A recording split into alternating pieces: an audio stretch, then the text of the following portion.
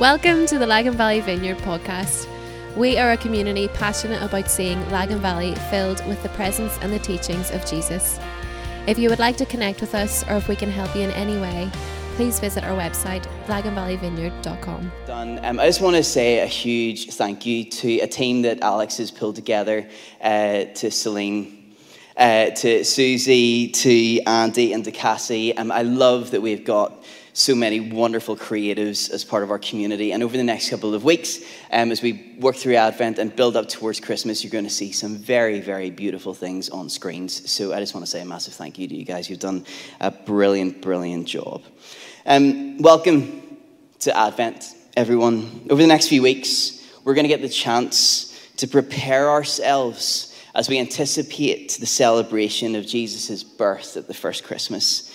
These next few weeks are all about looking back to the ancient story of Israel, and yet it also invites us to look up and to look ahead to the promise of Christ's return. So often we just want to rush to Christmas, right? We want to get Mariah Carey blasting and we want to party, but there is something essential, something necessary, I believe, about slowing down and entering into the liturgy of Advent, to just wait for a few weeks. Because the truth is that it's always Advent for the church. It is the season that we will always be in. Gareth, do you want to flick up the first slide? Dietrich Bonhoeffer puts it like this. Hannah, do you want to come on up? Advent is a time of waiting. Our whole life, however, is Advent. That is a time of waiting for the ultimate, for the time whenever there will be a new heaven and a new earth, when all people are brothers and sisters, and one rejoices in the words of the angels, on earth peace to whom God's favor rests. And so for these next few weeks, I believe that we actually really need them, because they teach us how to wait well. And for us to see that just as Jesus has arrived and that Jesus will arrive again, well, today he continues to inhabit time and space as his kingdom comes and dwells amongst us. It's always Advent. And one of the best ways, I think, to enter into the season of Advent, to rehearse the ancient story of Advent, is to sing and to celebrate through song. And so I've asked my good friend Hannah to sing a song for us, a song that pulls us into the sense of longing that Israel had, the same sense of longing that we are to hold on to today. Plus, it's just an excuse for Hannah to play my favorite Christmas carol. Actually, O Holy Night is my favorite Christmas carol because it is an absolute banger. So, can I invite you for just a few moments at the start of this season to drink it in, to breathe deeply, and to rest, to open yourself up to the ancient and the unceasing account of Christ's arrival, because our cry remains the same as the cry of old. Come, thou long expected Jesus. Thanks, Anna. Come, thou long expected Jesus, born to set thy people free.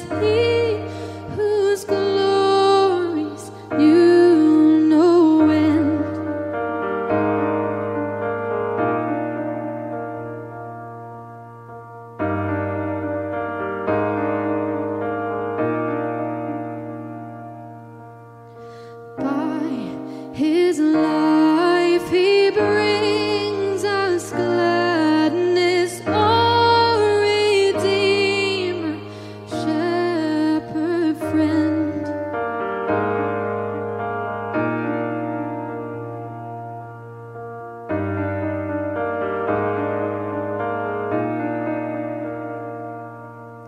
And by Thine own eternal Spirit rule in all our hearts alone, and by Thine all-sufficient merit raise is to Thy glorious throne.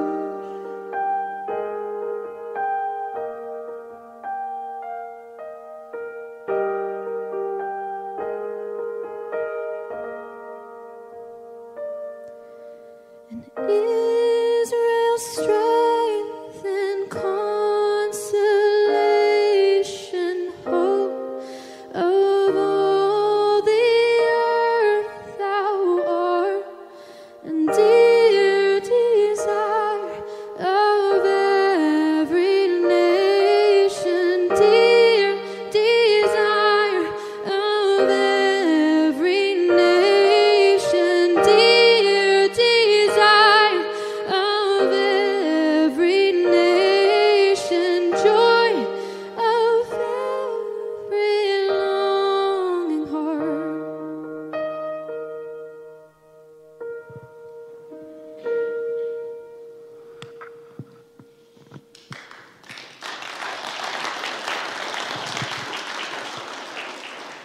Thank you, Hannah. In Advent, we get to practice something that we're not very good at: waiting.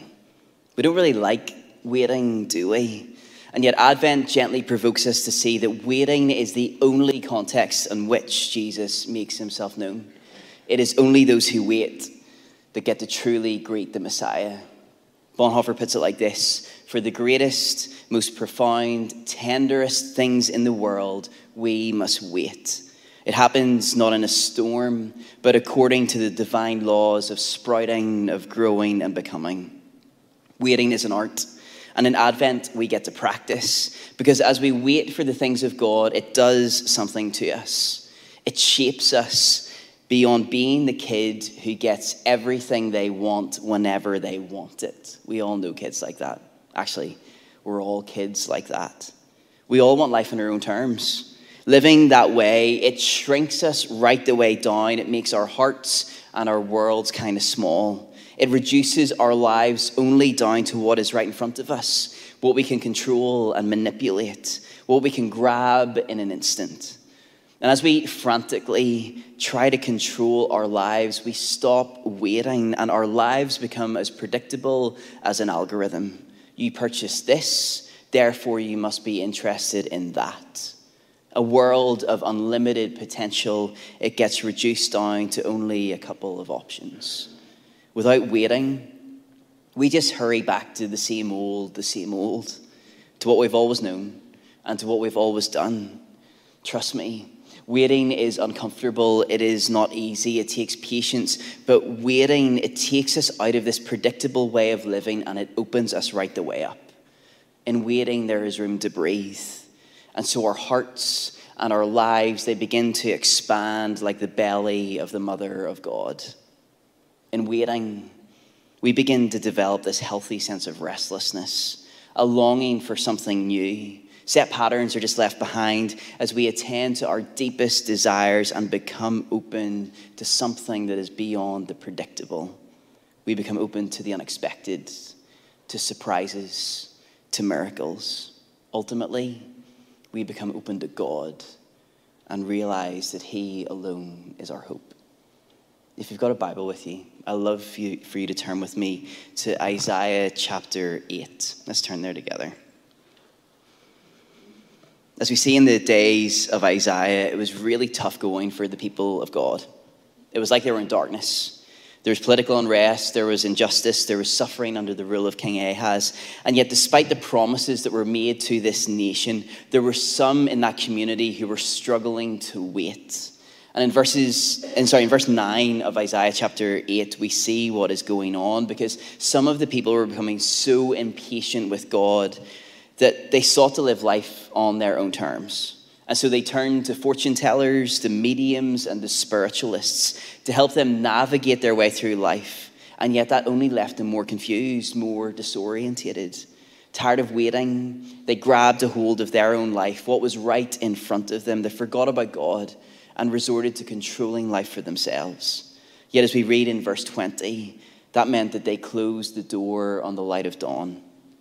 And yet it's into this darkness, into the disorientation that these people felt, that the prophet Isaiah, he speaks a word of hope. Hope that God will do what he does best. For in the darkness, he alone is the one that can speak out the words, "Let there be light." Let's read Isaiah chapter 9, beginning at verse 2 together. Come, Holy Spirit. The people walking in darkness have seen a great light. On those living in the land of deep darkness, a light has dawned. You have enlarged the nation and increased their joy. They rejoice before you as people rejoice at the harvest, as warriors rejoice when dividing the plunder.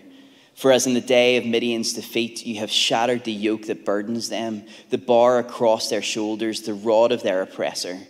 Every warrior's boot used in battle and every garment rolled in blood will be destined for burning, will be fuel for the fire.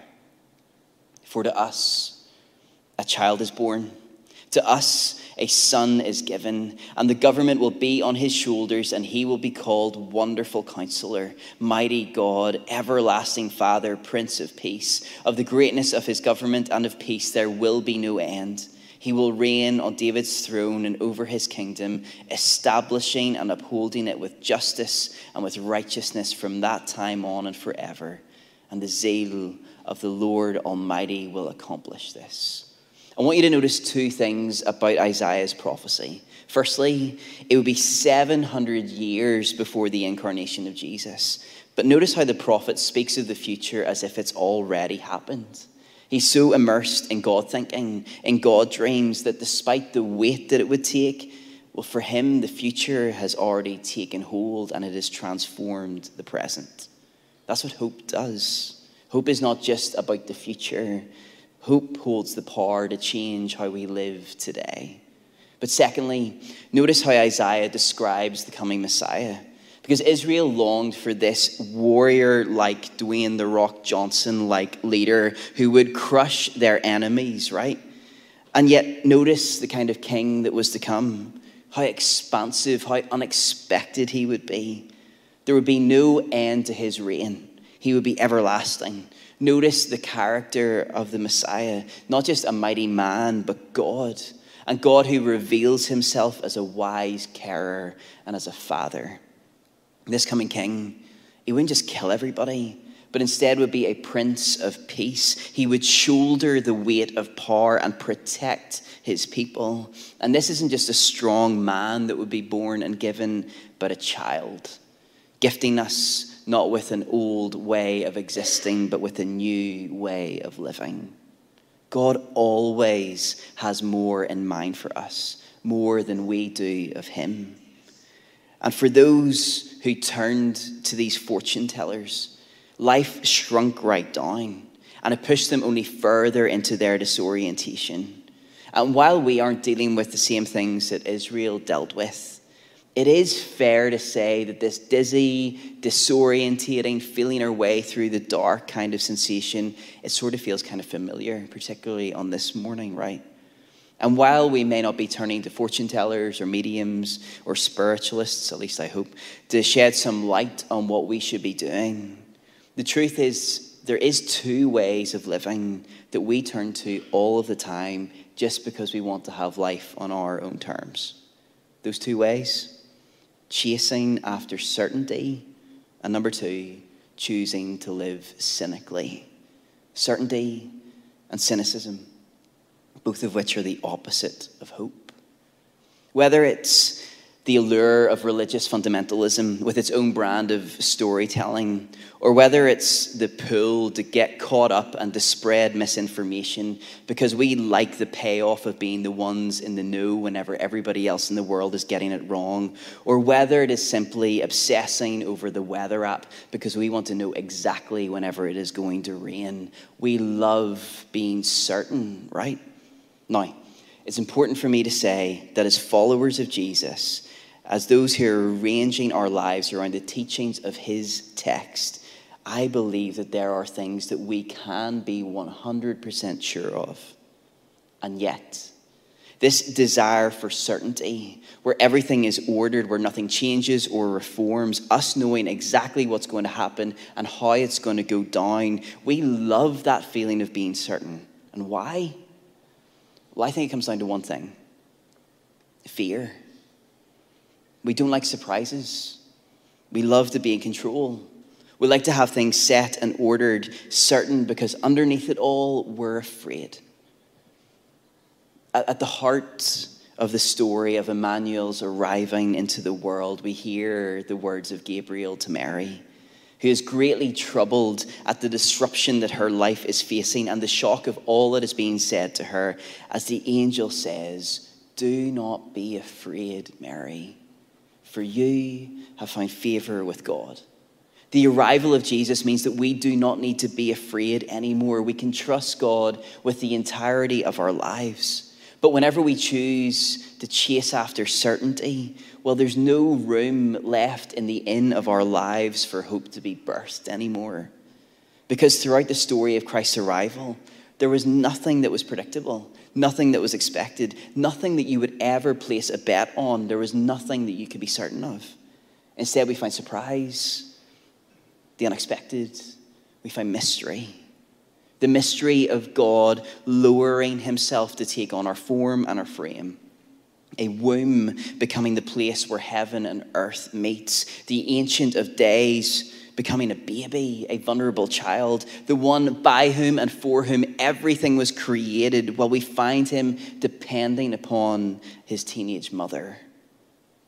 We're in danger all of the time of reducing God down to what is predictable and what is expected.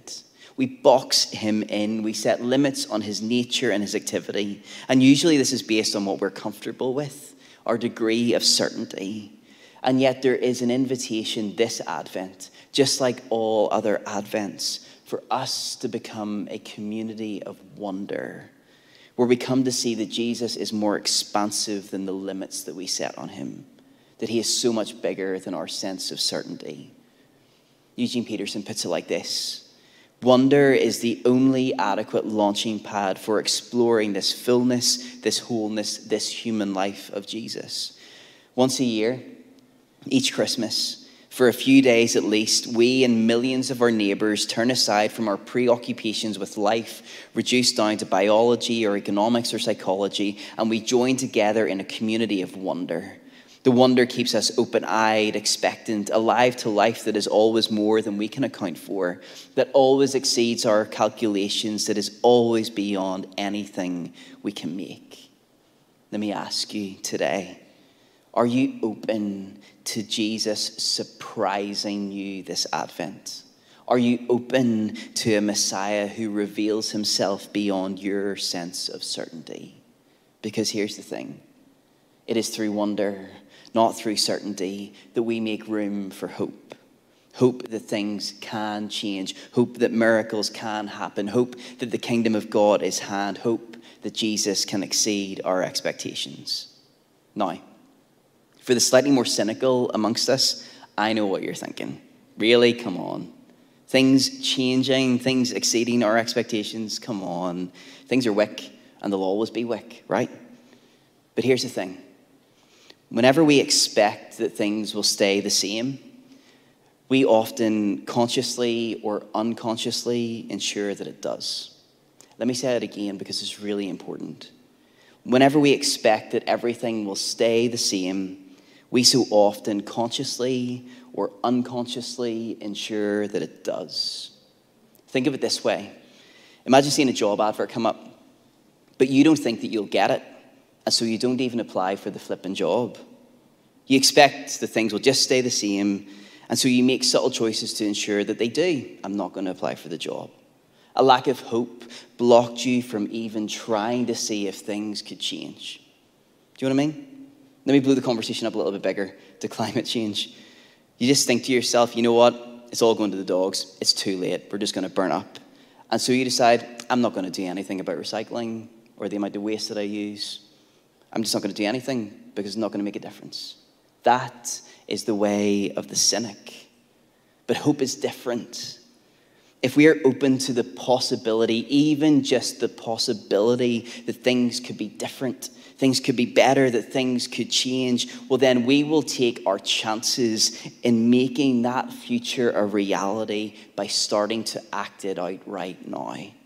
Hope, it sees potential in the future, but it seizes that potential and drags it into the present moment. Advent, it teaches us to look in two directions, to look back, to see that above all else, God is faithful to his promises. God can be trusted. Isaiah's prophecy came true. But Advent also promises to look ahead, to help us to look and see at least the possibility that John's prophecy of a world made new could also come true too. That is the hope of our future. And so the hopeful, they don't just see that that future is possible, but they believe that it is beginning to take shape amongst us. I'm totally a glass half full kind of guy. I am the eternal optimist. So you might expect me to say this, but I'll say it anyway. I believe that it's not always going to be like this, that we're not stuck, that this isn't just the way it is going to be, because I have read the end of our story.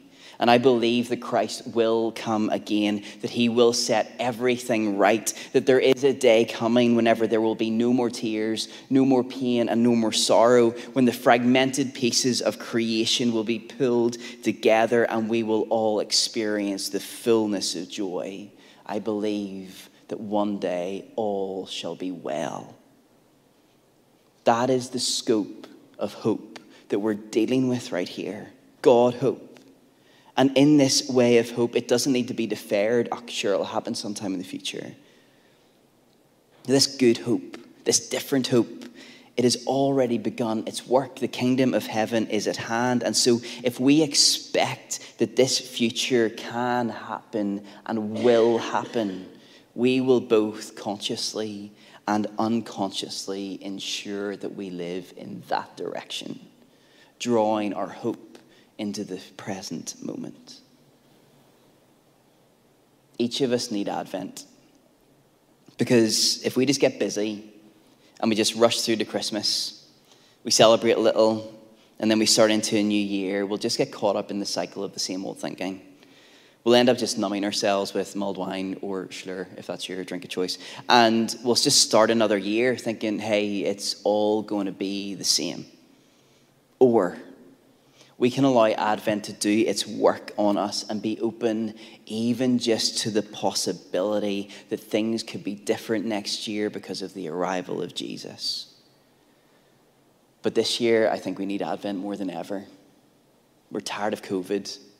We're tired of the news of new variants. We're tired of sticking swabs up our noses, of church feeling a bit different, of life looking very different. We're feeling more uncertain about the future, what it'll look like, the shape that it'll take. And so the easy out, the path of least resistance, is to chase after certainty and choosing to live cynically. It is into the darkness that Advent always dawns, that we get to see that hope is here. And so we, the Jesus people, the kingdom people, we can and we must live differently by being open to wonder with a sense of expectation, because Jesus changes everything. We can be the hopeful. But I'm also aware that many of you need Advent even though you don't want it to be here, because your heart is weary today. And while there are some of you that are just pure buzzing that Christmas is around the corner, and God bless you for that, there are others of you who find yourself facing a bleak midwinter, and you're already feeling it in your bones. The expectation that this season won't just unwrap gifts for you, but will also unwrap some wounds. Your soul may be weary, and disappointment may lead you to bubble wrap your desires. Your prayers feel a little bit weaker and safer, and maybe you find yourself expecting less from people because you just don't want to be let down. I know it's hard, but to you, can I encourage you, just be open. Open even to the possibility that this Advent you will experience a thrill of hope. Because the tender love of Jesus, it always draws close and allows us to see that yonder breaks a new and glorious morn. I told you that O Holy Night was a banger. Or as my friend Alan from down the road would say, to be fully alive is to be hope-filled. It follows that when we are hopeless, we are less than our true selves. We are deficient. We can't avoid disappointment in life, and we are certainly not immune to it. But the greater truth is that we were created for hope. Seasons of disappointment will come, and we should expect them. And we may go through times when disappointment is a deeply real experience, but it should not be our fixed position. Hope should be our default mindset, our go-to theme, the soundtrack of our lives. Hope can be a constant for the child of God. Hope is both our compass and our destination. Not only is hope the resident theme of our story, it also shapes and forms our very souls. You were created for hope. But how do we do hope? How do we live in that way? You've heard me, if you've been with us for a while, you would have heard me quote Mary Oliver, a wonderful poet, many times whenever she says, attention is the beginning of devotion. Whenever you spend too much time paying attention to sources and voices that pull you into certainty and cynicism, you will become more certain and more cynical. But whenever you set your attention on Jesus, you become the hopeful. And so can I encourage you this Advent? You can use 3, 2, 1 to help you if that is helpful. Attend to Jesus. Move towards him. And trust me, hope will be birthed within you once again.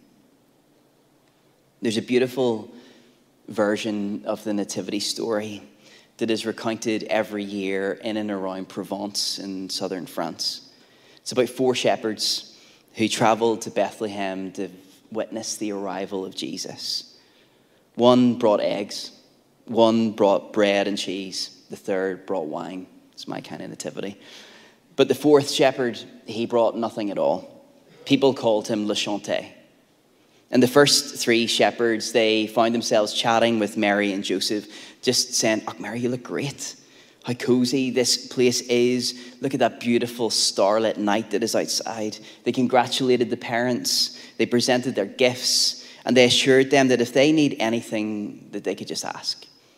But one of the shepherds kind of nudged the other and said, "Hey, where is Le Chanté?" And they searched high and low. They couldn't see him. And finally, they peered through this blanket that Mary and Joseph had hung from the ceiling just to cover Jesus. They pulled it back. And there, kneeling at the crib, was Le Chanté, the enchanted one.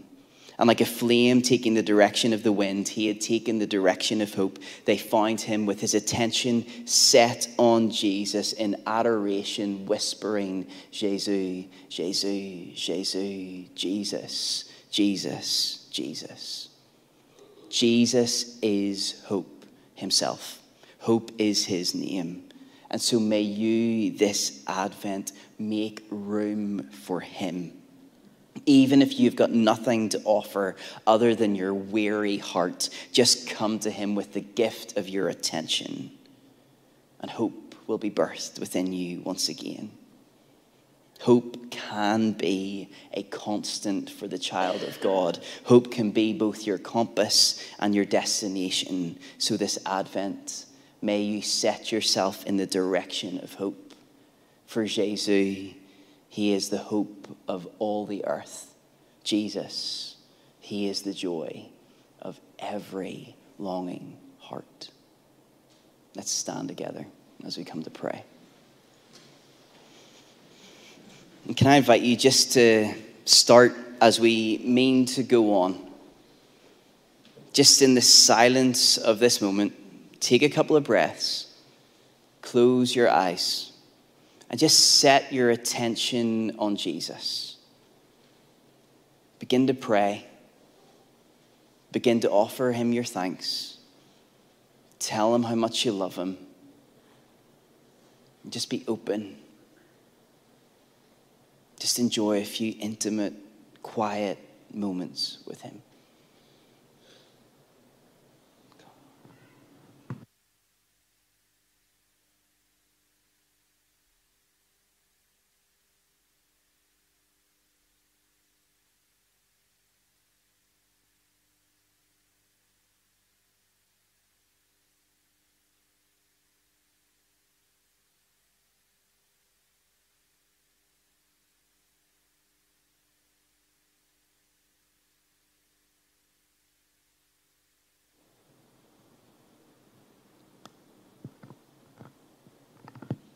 Just as you stay in that intimate space, just if you're comfortable, just keep your eyes closed. There's a group of people that I would love to pray for this afternoon. Because I'm conscious that for some of you, it feels like Advent all the time. That you just find yourself waiting and waiting and waiting. That the Lord has placed a seed of promise in you. That he's promised that something new is coming. But whenever it comes from God, there's always a wait that comes after his promise. But for you, the waiting has gone on a while and it's starting to hurt. It's starting to cost a little bit. You haven't seen the fulfillment yet. You've been carrying this promise in the dark and it's getting a bit hard. And in these days, you feel the temptation to lower your expectations, to cling on to certainty, or you find yourself being tempted by cynicism, becoming cynical. Has God forgotten about me? Has he left me behind? To that group of people, I want to remind you of one thing before I pray. The Lord always makes good on his promises. But if that is you, I'd love to pray for you. And everybody's got their eyes closed, I can tell, because I'm awkwardly looking at you all. So if that is you, I'd love to pray for you. And just so it's helpful for me, just to know who I'm praying for. If that is you, if you're waiting and you just long to experience hope again as you wait, can I just invite you just to place your hand on your heart? And I just love to bless you, to pray for you, that the Lord would just release hope into your life once again and give you the strength to carry on. Holy Spirit, would you come right now? And would you bless my friends? Would you fill them with hope? The hope to carry on. Would you give them strength and courage? Would you bless them with powerful patience? Lord, would hope arise within them once again? Jesus, would you draw close to them, tenderly close to them? Walk alongside them in these days. Lord, would you remind them of the promise that you have blessed them with? And may their sense of faith just rise and rise and rise in these days. Bless them with hope. But Lord Jesus, I also pray for my friends that you would come quickly. that they would see breakthrough, that they would see a turning of the seasons, that they would see the promise fulfilled. Holy Spirit, would you come and bless them with joy? So fill them with hope. Bless them as they wait. And whet their appetite with a sense of expectation that you are going to move soon. And for each of us, for all of us, Lord, I pray that we would be the hopeful. And that we wouldn't just keep our hope to ourselves, but to this community, this region, the people that we will bump up against this week. Lord, I pray that you would allow us to release your hope to them.